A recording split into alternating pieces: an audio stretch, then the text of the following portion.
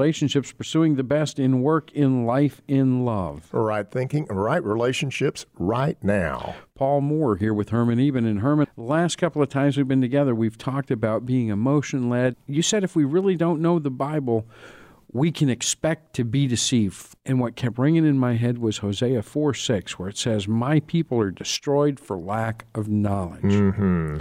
And on the website, you have some tools for better thinking. Yes, we have 3 tools for better thinking in that same chapter, chapter 8, first section, where we're talking about not being emotion-led.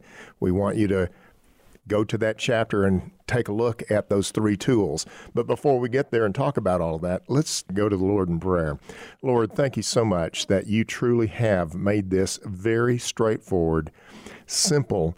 I like to believe that it's easy because you're the one that inhabits us to live the life that you want to live through us when we abandon ourselves to you. Lord, I pray that you can use these 3 tools to help us grow in our knowledge and application of you. In your precious name, amen. Amen and hallelujah. And it would probably help if I said, if you're not familiar, the website is greatrelationships.com, GR8, relationships.com. Our discussion is coming out of material that's found in Chapter 8, Section 1, 3 tools for better thinking. Not the title, but that's what we're discussing. That's right. We want to be talking about this because what we've stated is think, act, feel. That is the way life works. Whether you have good thinking, it's going to drive good emotions and good actions. If you have bad thinking, it's going to drive bad emotions and bad actions. Okay, then let me ask. Good thinking, right? Bad thinking, all these actions. With that, I want to link what we've been talking about, and that's that common pattern for change. Mm-hmm. Here's how it was. Something happened. This happened. Mm-hmm. And now it's this way. Right. And it's this, and it's my thinking that allows that this to help me change something for good or something for bad. Yeah, if people are changed largely because their thinking has changed is one way to think about that. But a better way to think about that is people do not change for the better unless they rely on truth and reality. When you're not into truth and reality, you will end up being deceived. And if you're not in God's Word, you are a prime candidate for being deceived. Okay, and when you say deceived, I naively think into doing something wrong. But the truth is, I can be deceived into a change of lifestyle, of pattern. You know, we talked in a previous program about Laura's story, where her father, when she was a child, right, she's in the 9th grade, not a child, okay, but a young adult, he gets diagnosed with Parkinson's. And that throws her into wanting to start to control everything, and that continues on. And yes, you stated it correctly. Deception is never a good thing. Actually, I don't want to consider deception as a positive thing. She was deceived into thinking that she was best trusting her own control, her own plans, rather than trusting God, right? And that deception fed the fear. Fed the fear, or it actually starts with fear, and then it feeds those actions. That's the way it typically works. But what we want to do is see how to work with that fear. How do we deal with life? How do we deal with changing our life to the better? And it needs to feed into good thinking. And one of the keys to help us change our thinking is to slow your emotions down. That's tool number 1, slow your emotions down. We've talked about this before, but the first tool is to simply slow your emotions down. You have this near collision with a car. Oh my goodness, your emotions get stimulated, right? You hear some lies about yourself. Your emotions get stimulated, right? You are tempted. Your emotions get stimulated. Okay, well, I just almost got clipped by a car. How am I supposed to slow my emotions down? I'm in the road. I just escaped this. That's exactly right. So what you want to do is... I'm at battle stations, and you're like, have a caramel. No, there is no doubt that any of those type of situations are going to stimulate your emotions. And what we're talking about here is don't let your emotions continue to lead. You're going to need to figure out how to get my thinking back in line. And one of the simple ways that you've been taught from a child is what? Count to 10. Count to 10. That's exactly right. Count to 10. It's exactly what we need to be doing. But now, that's not me. I end up counting by twos. 2, 4, 6, 8, 10. That's right. And why is this happening? Let me give you a little background on And that's on a good day. On a bad day, it's by threes. What happens with us is our amygdala. Let me give you that little medical term. It's not like I'm acting like a medical expert. My what? Your amygdala. You can go look that up. The amygdala are two little lobes at the bottom part of your brain. And that bottom part of your brain, that amygdala, is where you have stored memories. And those memories don't have any reference to time. So let me give you a little example of my own life. I was 7 or 8 years old throwing a paper route in Paris, Texas, and I was walking up to this house, and there was a dog that wasn't barking at me, seemed to be friendly, so I stopped and started petting the dog, and the dog seemed to like it, so I bent down a little closer to it, and as I got my face rather close to the dog jumped up and bit me in my cheek. Now, that memory is very, very clear to me even right now. So anytime I actually go to any dog, even my wonderful little dog that I have, anytime I put my face close to them, that amygdala, that stored memory, flashes itself up in front of me going, "Watch out, Herman, watch out," because it has no bearing on time. Now, this is very important for us because there's some research done to show how you can overcome those type of things. So just get this picture in your mind. I am being put into an MRI. Okay? That's a magnetic resonance imaging machine. That's right. I'm being put into an MRI, and they put me in there and they go, "Herman, remember that time when that dog bit you in the cheek?" And they would see that my brain, the amygdala, would light up. Mm-hmm. And do you know what they'd also see? They'd see that the prefrontal cortex goes dark. Now, I'll explain to you what that is here in a second. So my amygdala lights up, my prefrontal cortex goes dark. Which means I've got blood going from one place to the other. Exactly. They pull me out. Then they put me back in and say, "This time when we tell you about that dog, what we want you to do is simply take 3 deep breaths." Okay, so put me back in the MRI. "Remember when that dog bit you on your cheek?" "Yeah." And then they go, "Take 3 deep breaths, Herman." 1, 2, 3. And you notice what they saw on the MRI is my amygdala stopped being lit and my prefrontal cortex lit back up. Now, why is that important? Because the prefrontal cortex is where reasoning occurs, where you actually can start thinking more clearly.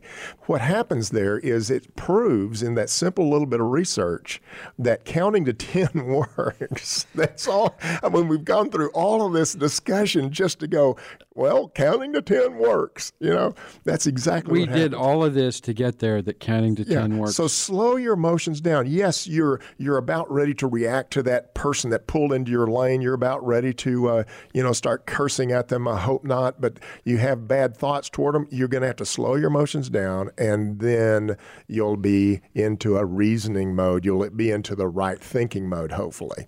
There is no doubt that slowing your emotions down is beneficial to you. There's no doubt to it at all. There you go. And if you can't count to 10, just spell the darn thing. We are Great Relationships. That's GR8relationships.com. You can go to the website. Again, all of this is coming out of Chapter 8, Section 1. And if you're like me, looking for the easier, softer way, don't count to 10 by threes. Do it by...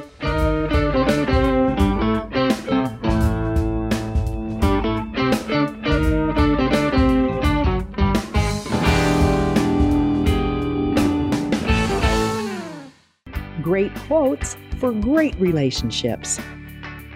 When stress hits the system, pathology overrides theology every time, unless you are sold out to the truth. Dr. Marlon Howe. Great relationships, pursuing the best in work, in life, in love. Right thinking, right relationships, right now. Hello, I'm Paul Moore. And I'm Herman Even. From our family to you, wishing you a very Merry Christmas and a Happy New Year. Whether you're celebrating across the table or across the street or even across the country, the holidays can be very stressful. Removing that stress and renewing your relationships is what Great Relationships is all about. We also invite you to consider taking time to be holy. Well, not a pious, goody two-shoes holy, but as the word implies, set apart as God intended. To spend time in His Word and in prayer, rediscovering His will for your life. His unyielding love for you and the greatest gift ever given, the birth of our Lord and Savior, Jesus Christ. Merry Christmas, and may all of your relationships be great. Remember, take the stress out of your relationships by making them great. Great Relationships, pursuing the best in work, in life, in love.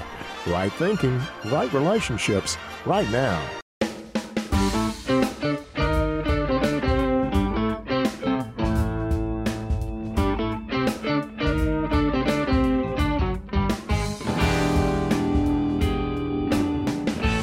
We're back. Great Relationships. Our phone number, if you want to give us a yell, 800-819-4293. Again, 800-819-4293. Herman, before the break, we were talking about 3 tools for better thinking.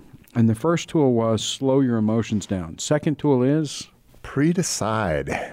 You know what?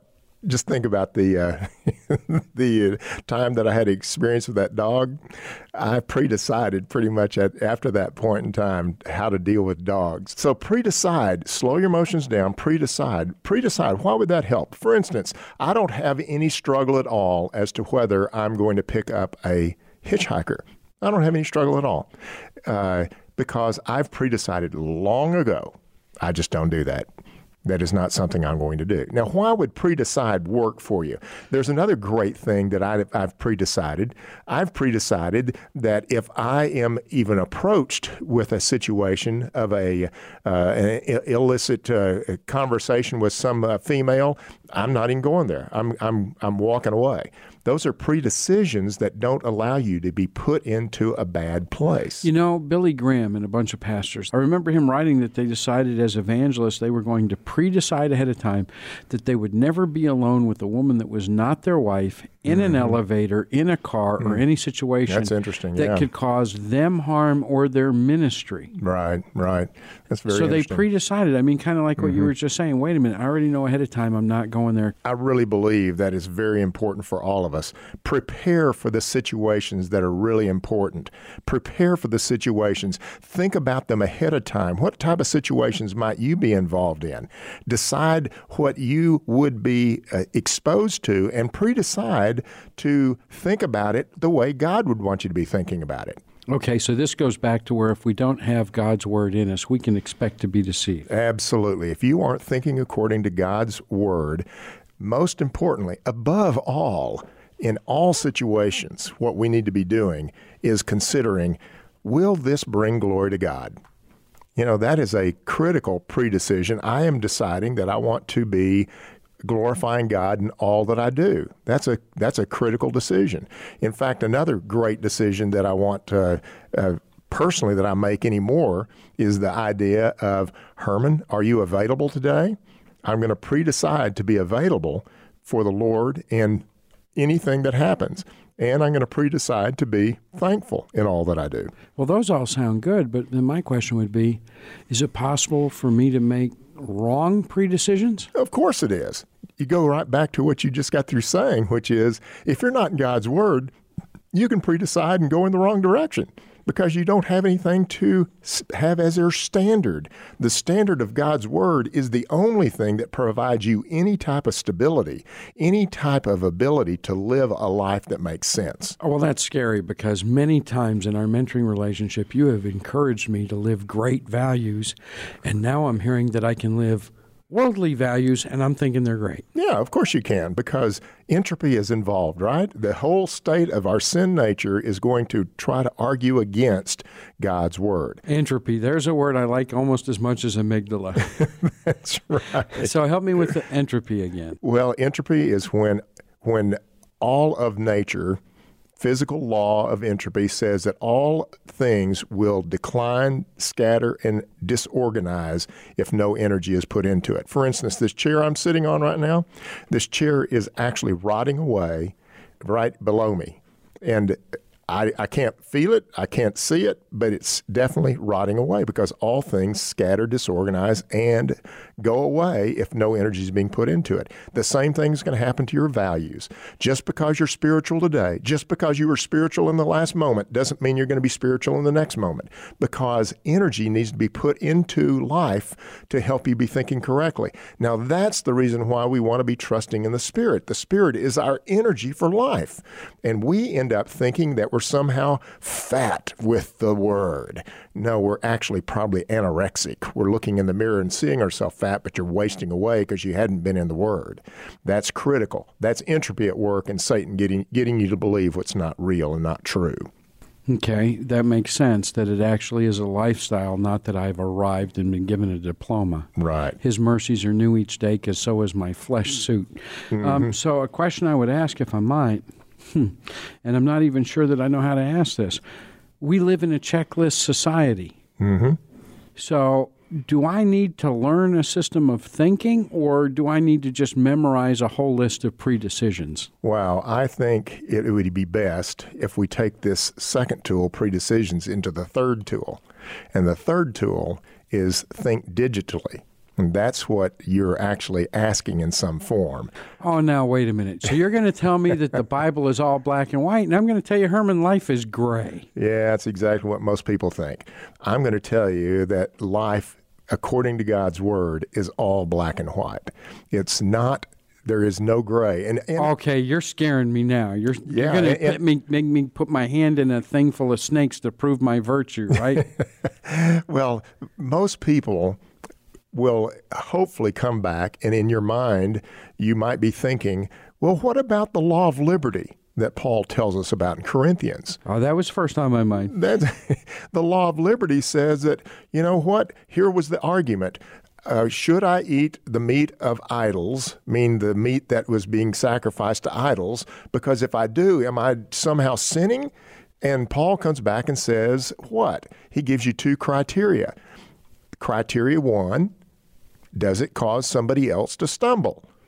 Criteria 2, are you doing it with a clean conscience? Now, just notice this. There are plenty of places that we can look in God's Word and see what God is asking us to do. This is what I want you to do. I want you to love the Lord your God and love your neighbor as yourself. That's what I want you to do. Very clear, very understandable. There's very clear other areas that the Lord is saying, and don't do this. Don't do these things. Those are very easy for us to look in God's Word and go, oh, that's very digital. Here's what I mean by digital thinking. It's either a 0 or a 1. It's either what we call a 2. It's an opposite. It's good or bad, up or down, black or white. So God's telling us the things to do, and He's telling us the things to not do. Those are very easy. But what about this concept of all the things in between? That was the issue related to the eating the meat of idols. Should I wear pink socks today, or should I wear loafers today? What's God's will for me in that regard? Don't wear pink socks with loafers. That's his... That's exactly what most people would say, and I hope I wouldn't do that. But nevertheless... Unless they have individual toes, then there's... So from the viewpoint of understanding how this works, how would I know whether wearing black or blue or even pink socks is in God's will? Well, Paul gave me the clarity that I can live a life of digital thinking. How can I know anything that is not clearly spelled out in His Word is truly still digital? It's either black or white, because either I'm causing somebody to stumble by wearing blue socks, or I don't have a clean conscience about wearing those blue socks. So it becomes digital thinking. It's black and white again. So don't sit here and try to act like that you have this gray area that I just don't know what to do. You do know based on those two critical criteria. Or what if I honestly think God doesn't care?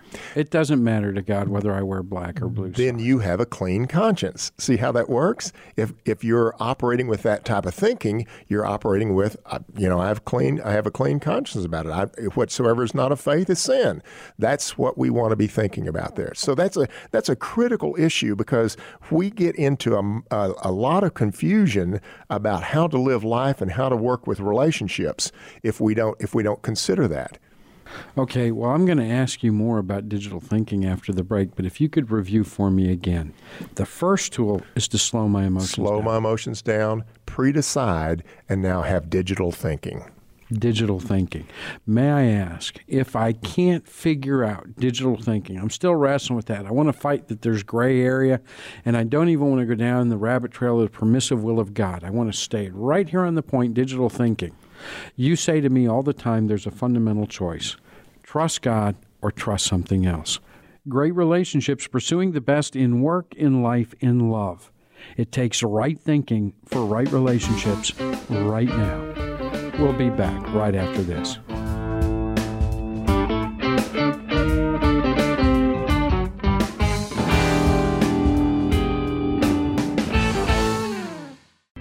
Great quotes from God's Word for great relationships. Be kindly, affectionate to one another with brotherly love, in honor giving preference to one another. Romans 12:10. Great relationships, pursuing the best in work, in life, in love. Right thinking, right relationships, right now. Relationships can be great, and not just marriages or romantic relationships, all relationships. The Bible offers the same solution to what is essentially the same problem. What is the problem and what is the solution? Study along with us to find out. Great Relationships is a video course offering biblically based insight on relationships. In each video, watch Herman tame tough issues by discussing them in a casual online learning environment. Each of Great Relationships' 12 chapters are subdivided into quick segments you can squeeze into a coffee break. So if you've had time to listen to this promotion, you have the time to sign up and start today. Visit our website at greatrelationships.com. That's GR8relationships.com to sign up for our free newsletter. Pursuing the best in work, in life, in love. Right thinking, right relationships, right now. And we're back. Boy, Girl, black, white, up, down, in. out. There you go, Herman.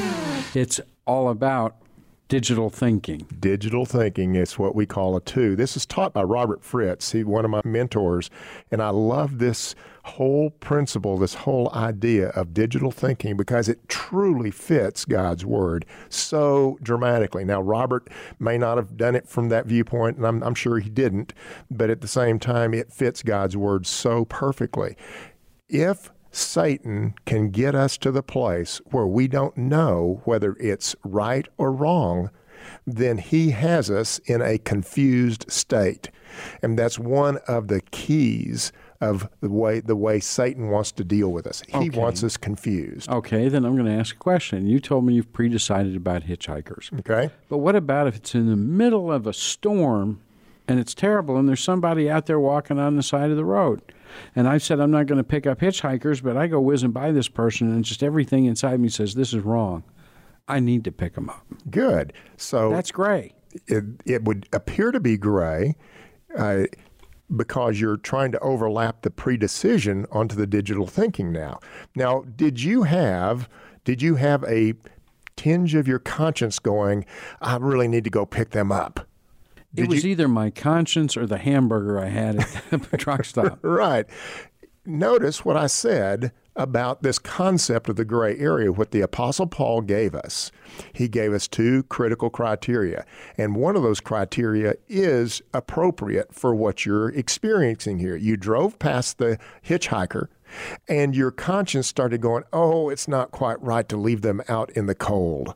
I don't care if your pre-decision if you'd pre-decided or not, that's what you need to pay attention to, because that means that you have a tinge of, I'm not real comfortable staying with that decision in this situation. See? Therefore, I have this action that I'm not sure really fits my faith. My faith would be totally clear that I can just keep on driving. In this particular situation, you're going, that is just not right to treat one of God's creation that way. I'm going to stop. Good. Go stop. Go back. But doesn't that lead me down the slippery slope of I'm second-guessing myself on everything? It can, but the issue for you is to always make certain. See, predecision is not God's word. Keep that in your mind. Slowing your emotions down is not God's word. This whole digital thinking does fit into the area of what God is saying to us. You either are causing somebody to stumble, or you don't have clear conscience about that. If you don't have clear conscience, you should not do it.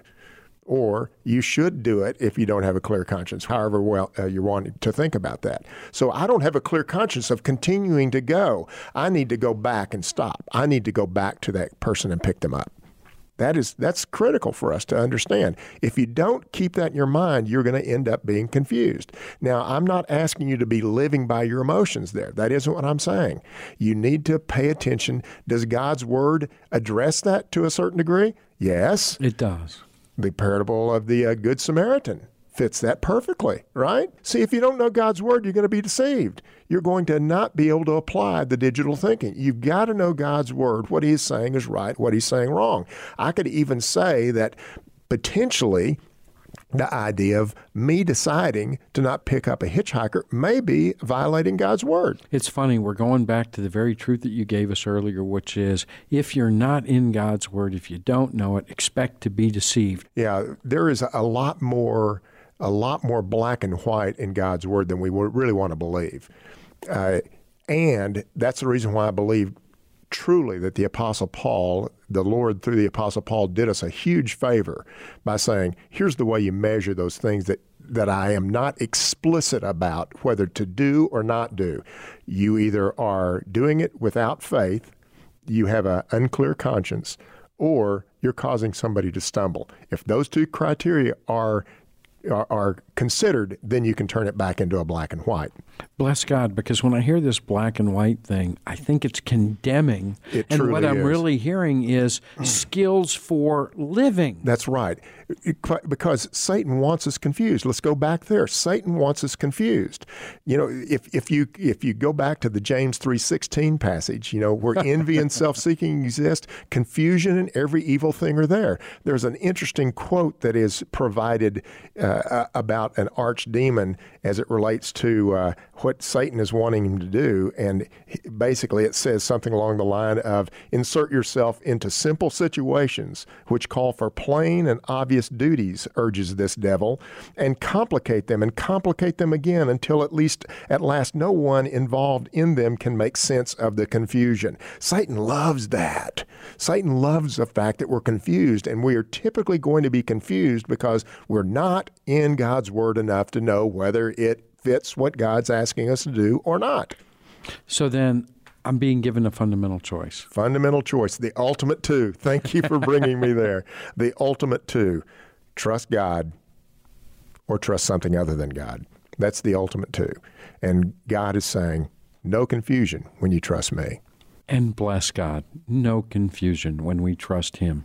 So the three tools again: slow your emotions down, pre-decide, and digital thinking.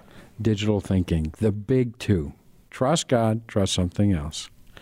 Until next time, Herman Even and Paul Moore, God bless you.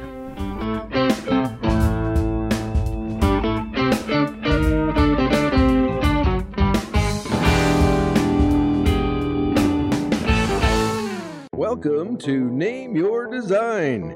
Meet Bill Johnson, a sanitation engineer from Los Banos, California. In our last show, Bill was just about to answer the question, Name Your Design, when we ran out of time. Can you name your design in one word? May I ask a question first? I know I'm created in God's image, but aren't women created in God's image too? Yes, in fact, the coming together of a man and woman is the best representation of the image of God. That must be why God hates divorce. Divorce separates the image of God that He planted in man and woman. I'm ready to name my design in one word: work. Now you're on to the bonus round. Here's your question. Why is it that when you move something from one place to another in a car, it's called shipping, but if you do that with a boat, it's called cargo? Herman invites you to join us next week as he discusses the designs of men and women. As always, shipping cargo is not included. Great relationships, right thinking, right relationships, right now.